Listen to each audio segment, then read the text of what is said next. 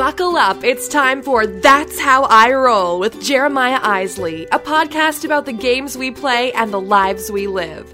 That's How I Roll is presented by Theology of Games. Visit theologyofgames.com for the latest in tabletop gaming, news, reviews, and interviews. And now, here's Jeremiah. Hey everybody, welcome to episode 22, the Double Deuce of That's How I Roll. I'm Jeremiah Isley. I'm your driver today. Thanks for climbing aboard and chilling with me. Let's talk about today's roadmap. We're going to see what's good in the neighborhood. And for those of you who are new to the show, that means we're going to talk about just kind of what's been going on lately in my everyday life, my gaming adventures, and all of that stuff. We're also going to stop by the corner of thought and conversation, and we're going to talk about games with judge mechanics in them. And then we're going to swing on by the good old feedback loop. We're going to see if this fancy new magnetic car holder is going to hold my phone too.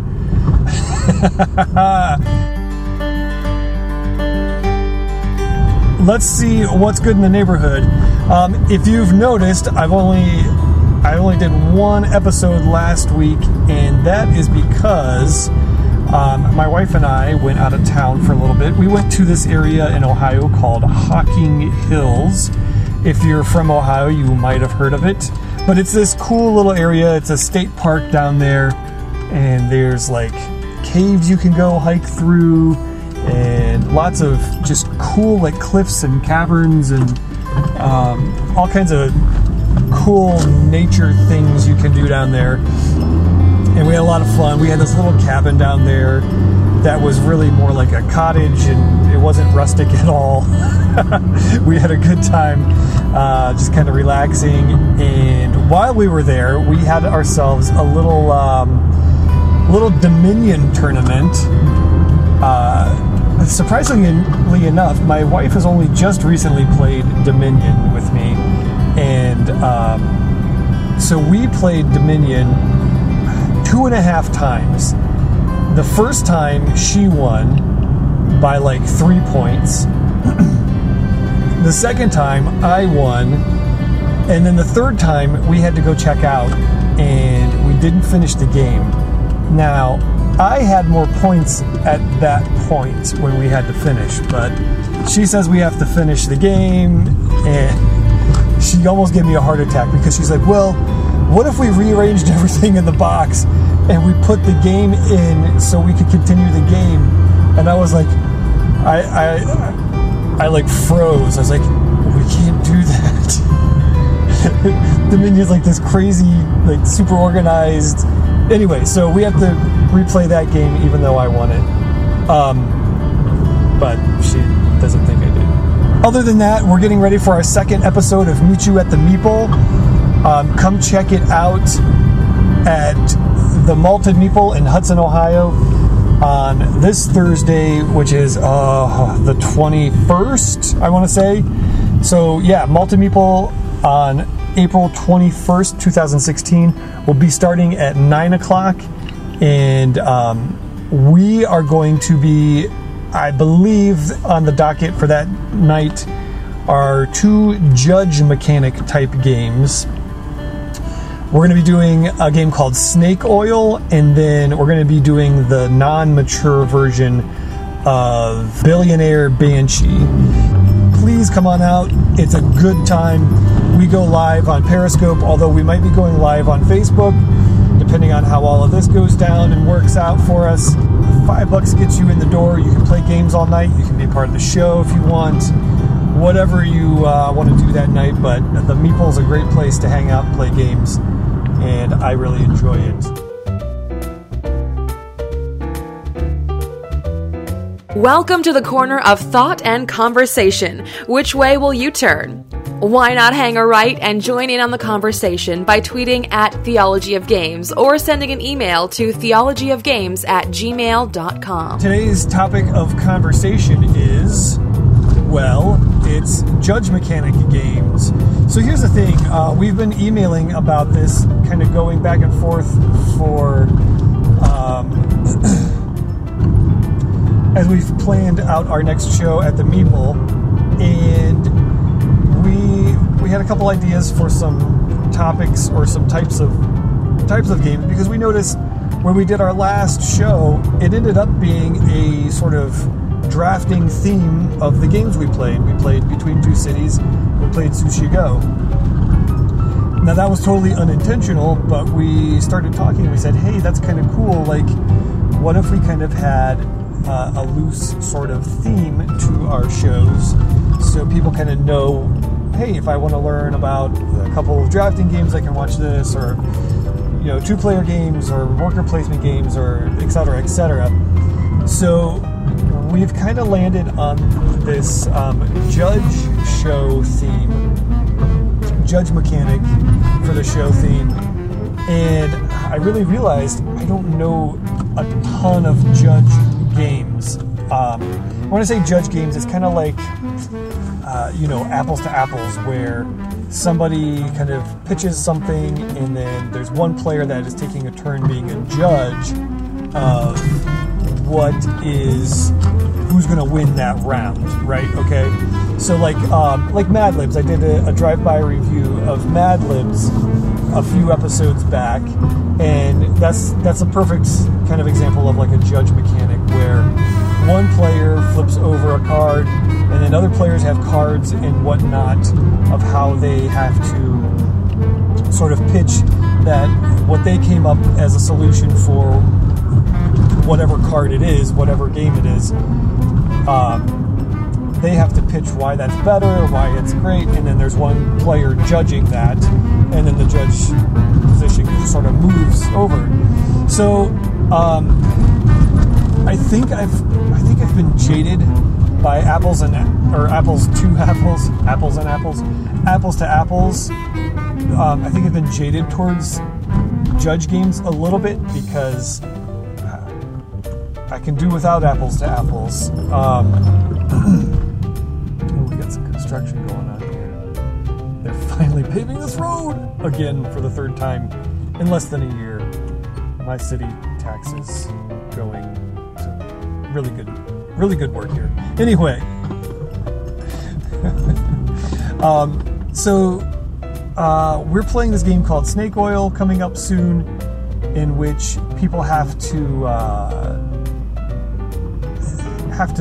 sell a product of some sort to a player who's judging that product, and they have cards in their hands that name the product, and then they actually have to go into like the sales pitch kind of thing. I haven't played it, but it sounds like a ton of fun, and so I wanted to throw that out there for our topic of conversation today.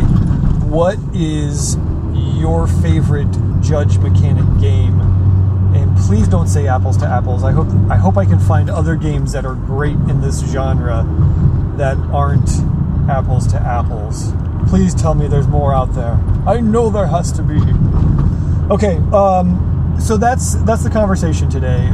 What games are out there? And like I said, when I did my drive-by of Mad Libs, I didn't expect to like that game, but we had a blast with it. It was goofy, it was fun, it was light, it hits the table really easily, it's a quick learn. So I know there's some games out there that have that judge mechanic, and I'd love to hear everybody's thoughts on that. It's time for the feedback loop. Get in on the conversation by tweeting the show at Theology of Games or emailing theologyofgames@gmail.com. So for today's feedback loop, I actually had a lot of response to, and I might actually have not written them all down, so if I missed yours, I apologize, but we were talking about 2-player games last episode, and we had a lot of people write in.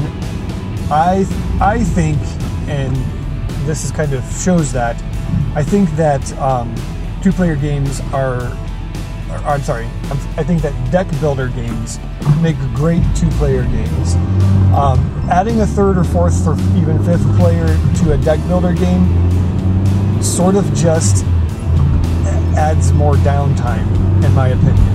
And so I think just about any deck builder is great in that. And that showed out in the feedback loop as well. A lot of people said that Star Realms is a favorite of theirs for two-player games. And interestingly enough, you can expand it to a 4-player game, but the base pack is a $15 2-player deck builder game, and it's great. I'm a big fan of Star Realms. I think it's probably the second best deck builder, only behind Dominion. Dominion still holds the top spot to me. It's the original, and it's still really great. At Social Sump wrote and said, and actually wanted me to talk about Colony Wars, which is the expansion to Star Realms, which I haven't gotten my hands on yet. I'm gonna ask a few folks that I know, because I think I think a friend of mine owns it, so maybe we'll play that, and I can speak more to that next episode, and we'll see how that goes. But Star Realms as a base game almost doesn't even need expanding. It's so good. It's so clean. I really enjoy it. At Undertome